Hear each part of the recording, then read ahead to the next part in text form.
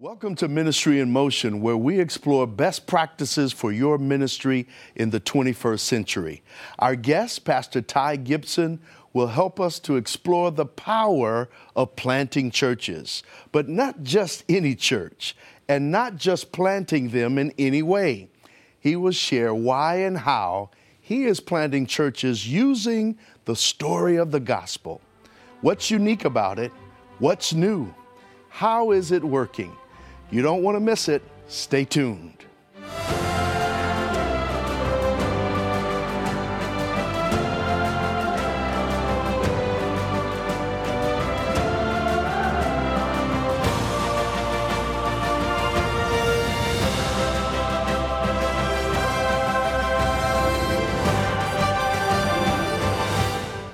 Ty, welcome to Ministry in Motion. Glad to have you, man. Oh, it's good to be here. You are a church planter. I am. Yes. And that's something new. I knew you were pastoring, but you are a church planter. Tell us why you decided to plant a church. Man, there were a number of reasons that converged. Okay, first of all, we live in a university town. So we thought, we need to position ourselves so that we can speak with relevance to this segment of our city. We have 27,000 students in Eugene, Oregon, where Nike was founded, and where Apple Corporation was named, and where LSD was invented. This is Eugene, Oregon, okay? So it's a university town, and we thought we need to position ourselves to speak with clarity and relevance to the university segment of our town. Secondly, we really began to feel convicted that we needed to reframe the way we relate to the surrounding community.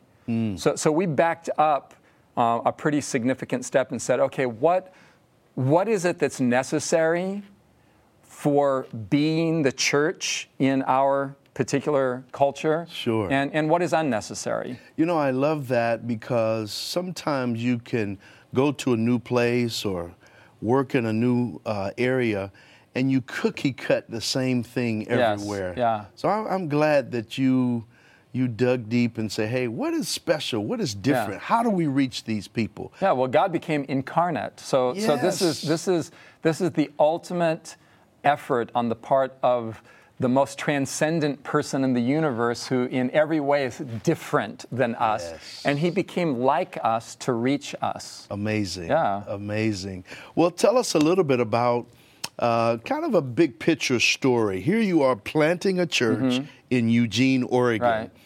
And it's a unique community. It is. And I would say, a little knowledge I have, it's not necessarily the most religious community. It's actually antagonistic toward religion. Eugene is extremely secular, and it's not just that people aren't Christian. The idea of Christianity arouses people's worst fears because in liberal Eugene, when I say liberal, I mean socially and politically liberal Eugene, Oregon. Sure. The idea is that Christianity is synonymous with right-wing politics. And so people automatically associate. That's the brand. Yeah. I mean, there's a popular bumper sticker in our area that says, Jesus called the other day, said he wants his religion back. The idea is that Christianity has been hijacked for political ends. And this is how they view it. They feel like, hey, something is not right about this. And so they're resistant. So it's very secular. Yeah. I got together with about 9 people. And we said, let's just plant a church. Is that what you started with? Yeah, 9 people. Okay. We got together and we just began meeting and inviting people and doing events on campus that were more socially conscious, in a more religious environment, like maybe the Bible Belt or something. It's still effective, I suppose, to just send out an invitation in the form of a brochure and invite people, hey, come to us, and we've got some things to tell you. Right. Well, not in Eugene. You don't just invite me, hey, come to us because we want to tell you something. Right. It's we're coming to you because we want to be with you. We want to do life with you. We want to add value to this community. We want to live our lives alongside you, with you, as members of the human community that you're a part of. And so, so it's not, hey, come to us. It's like Jesus said, go. Right. So we're going to people rather than just mailing them brochures and hoping they come. Is there a special challenge in that situation? You're pastoring in a Western culture. And I want to go back just for a moment. You used 9 people. Mm-hmm. Is there any significance to that number, or those? No, that's just all I had. Those are the ones who said, "Hey, we'll do this with you." Wonderful, wonderful. Yeah. So you didn't empty other churches out. No, we specifically said to ourselves and to the surrounding churches. Actually, before we did it, we met with all the local pastors. Yeah. And we said, hey, we just want you to know that this is evangelistic. Sure. This is an effort to reach people who don't know Christ, don't know the gospel. And so we're not just setting up a new thing for people to church hop. That's not what we're interested in. Yeah, so people do church hop. Some people come over, and we always have the same conversation with them. We say, hey, go back to your church, wherever you're from. They need you there. Sure. Go be a part of whatever is happening there, and give your energies and talents there. Only unbelievers are allowed to come here. And some of them obey, and some of them do not obey. Sure. But yeah, so we're trying to reach people who don't know. People that were raised like I was raised, because I wasn't raised with Christianity. Wow. Well, how are you intentional about the DNA of the church plant? Because a lot of times we come with very churchy ideas, and it sounds like you're trying to do a new thing. Yeah. So what was the intention about the DNA of this church plant? What makes it different? Well, it's different, or putting forth an effort to be relevant. In a number of ways. First of all, it's called Storyline. Sure. People say, well, that's an odd name for a church. Why didn't you call it, Calvary Church or something? Some biblical word or something. Oh, Storyline. Well, Storyline, it's called Storyline for 2 reasons. Number one, because that's an acknowledgement on our part that Scripture is a narrative. It's a story. It's not a Greek book. It's a Hebrew book. It's not propositional statements. Yeah. It's a narrative that's unfolding from Genesis to Revelation with characters and plots and interactions. And so we're going through the Bible as a narrative in our teaching format. Secondly, Storyline acknowledges that human beings are fundamentally narratives in process themselves. I mean, Ivan, you're a story in process. You have a history, that is behind you, and you're creating a future in the moments and hours and days that you live. And so we're saying, hey, God is a God of story. I love that. And you have a story, and here's the clincher. We want to know you. We want to know your story. Rather than saying to the community, hey, we have something to tell you, we're saying, hey, would you tell us? Wow. We're flipping the script in the direction of reaching out and saying, hey, we want to know you. Tell us your story. And we believe that God is in the process of telling a story that you may want to be a part of. That's a lovely approach, and I think a biblical approach. When we come back, I want to talk to you about this whole notion of why spend time planting new churches when we have old or dying churches that need to be revived. Sure. Okay. When we come back, I'll deal with that. All right. You're watching Ministry in Motion. Stay tuned.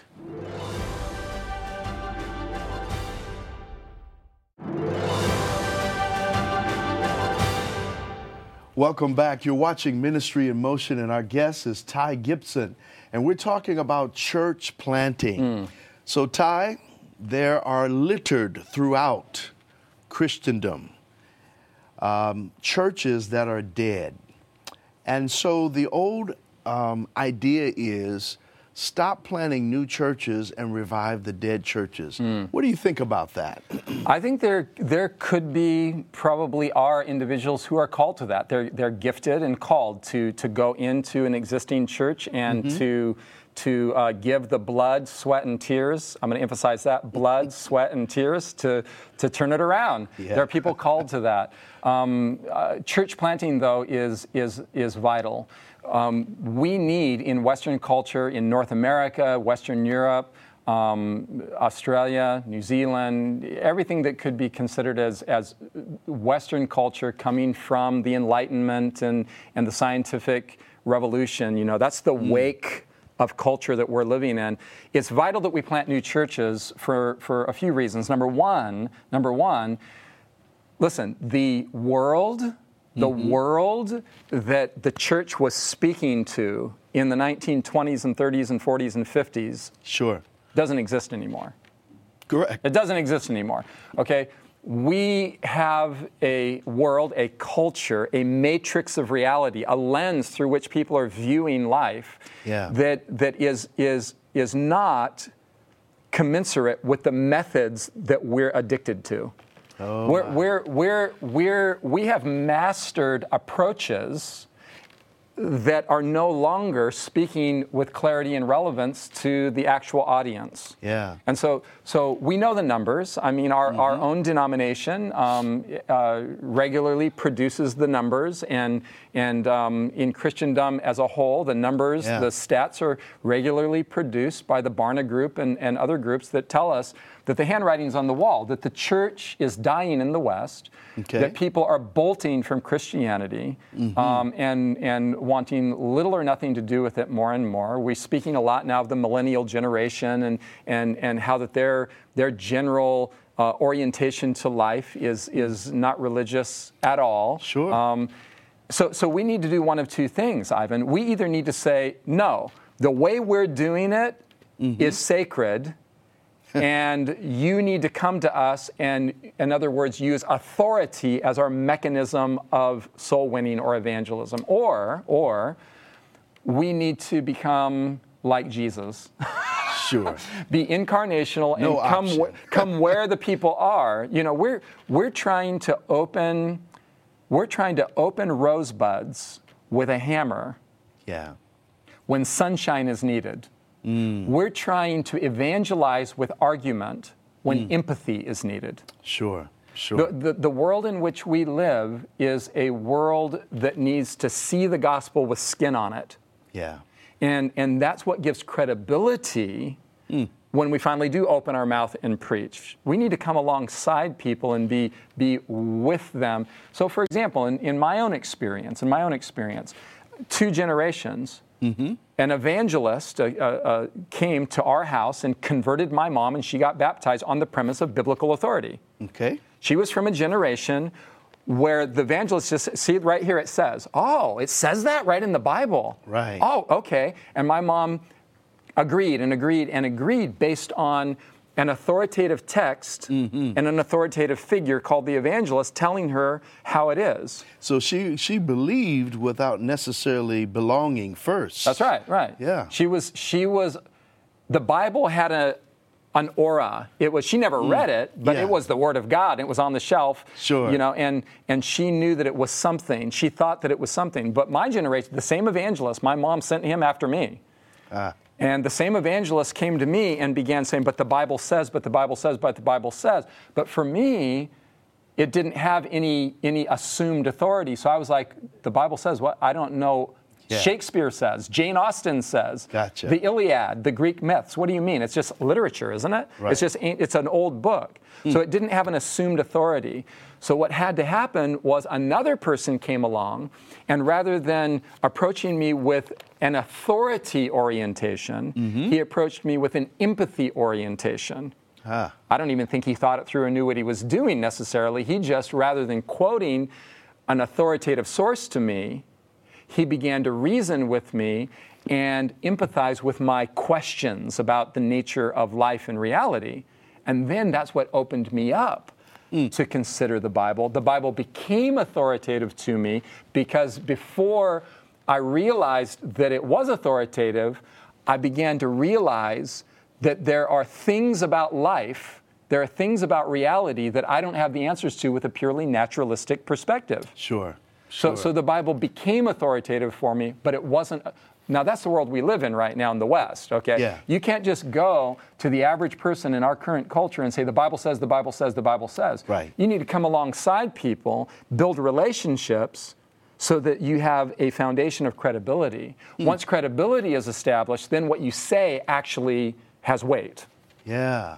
So all of this is in the church planting mix. That's amazing. That's how we're doing church planting, Ivan. We're doing church planting by entering into relationships. You know, sometimes the church is just beginning to say, hey, we've been doing evangelism with apologetic arguments. What about this discipleship thing? What about the way Jesus did it?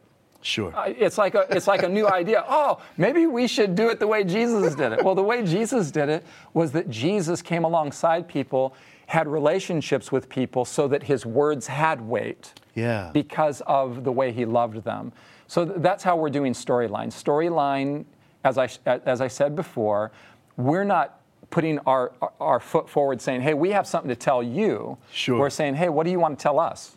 So who are you? What's your story? Yeah, so help me understand. I'm coming to your wherever you're meeting. Yeah.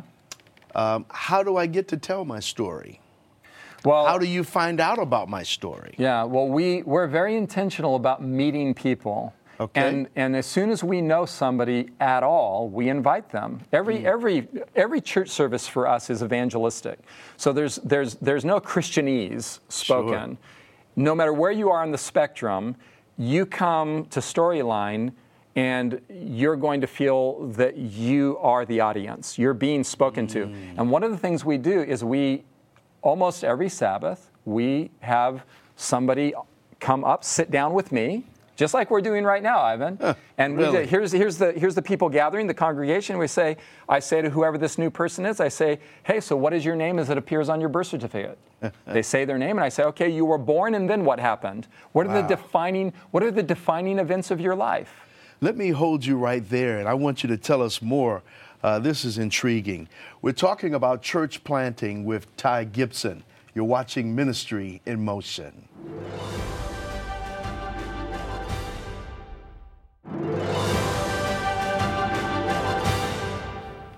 Welcome back to Ministry in Motion. We're talking about the special way of planting churches with Ty Gibson.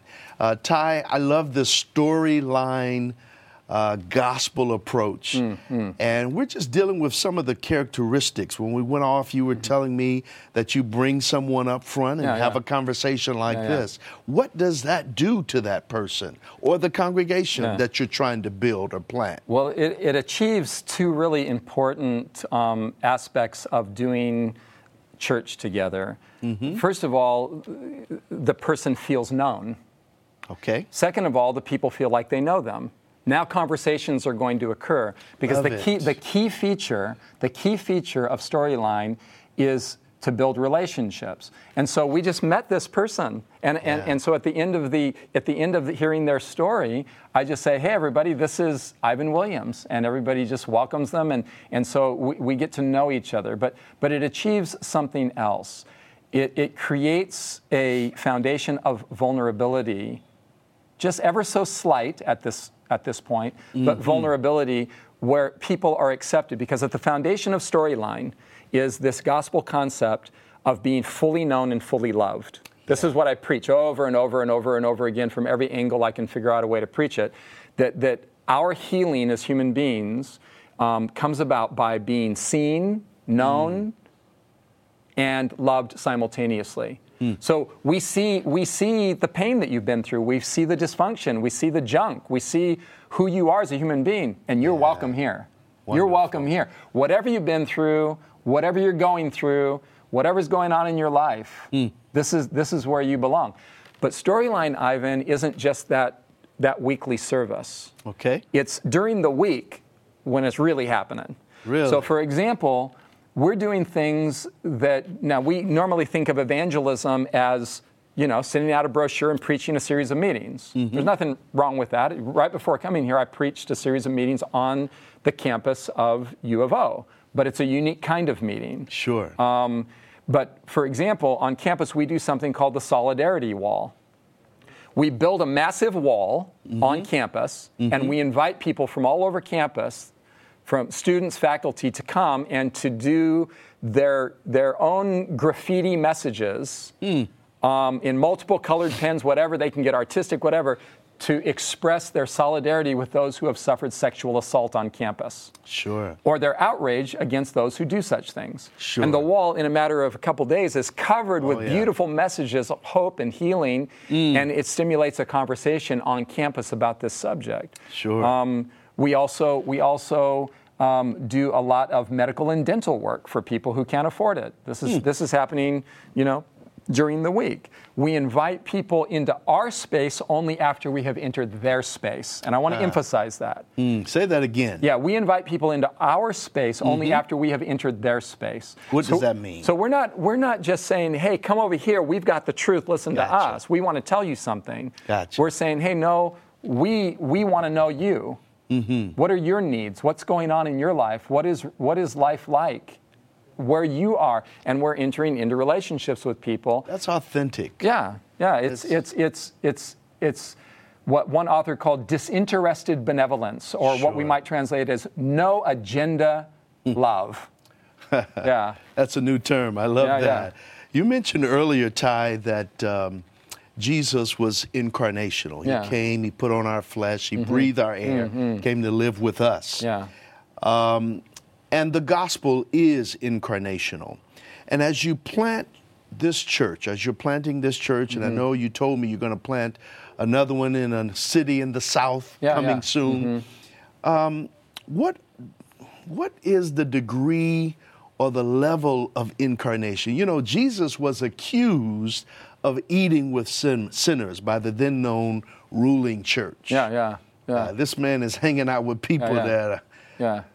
But as you share the gospel, as you plant this church, are there any limits? What's sacred? What changes? What are the lines drawn? If I could ask. Well, I believe very strongly that we need to make a distinction, at least in our minds and understanding, between what would be regarded as moral imperatives and doctrinal orthodoxy, whatever particular denomination our various viewers might be with. There are things that you won't compromise. Everything else should be compromised. Everything else, okay? There is no such thing as a sacred culture. There is no such thing as it's cultural narcissism for us to assume that my tastes and my perspectives on a cultural level are somehow have their origin in the mind of God.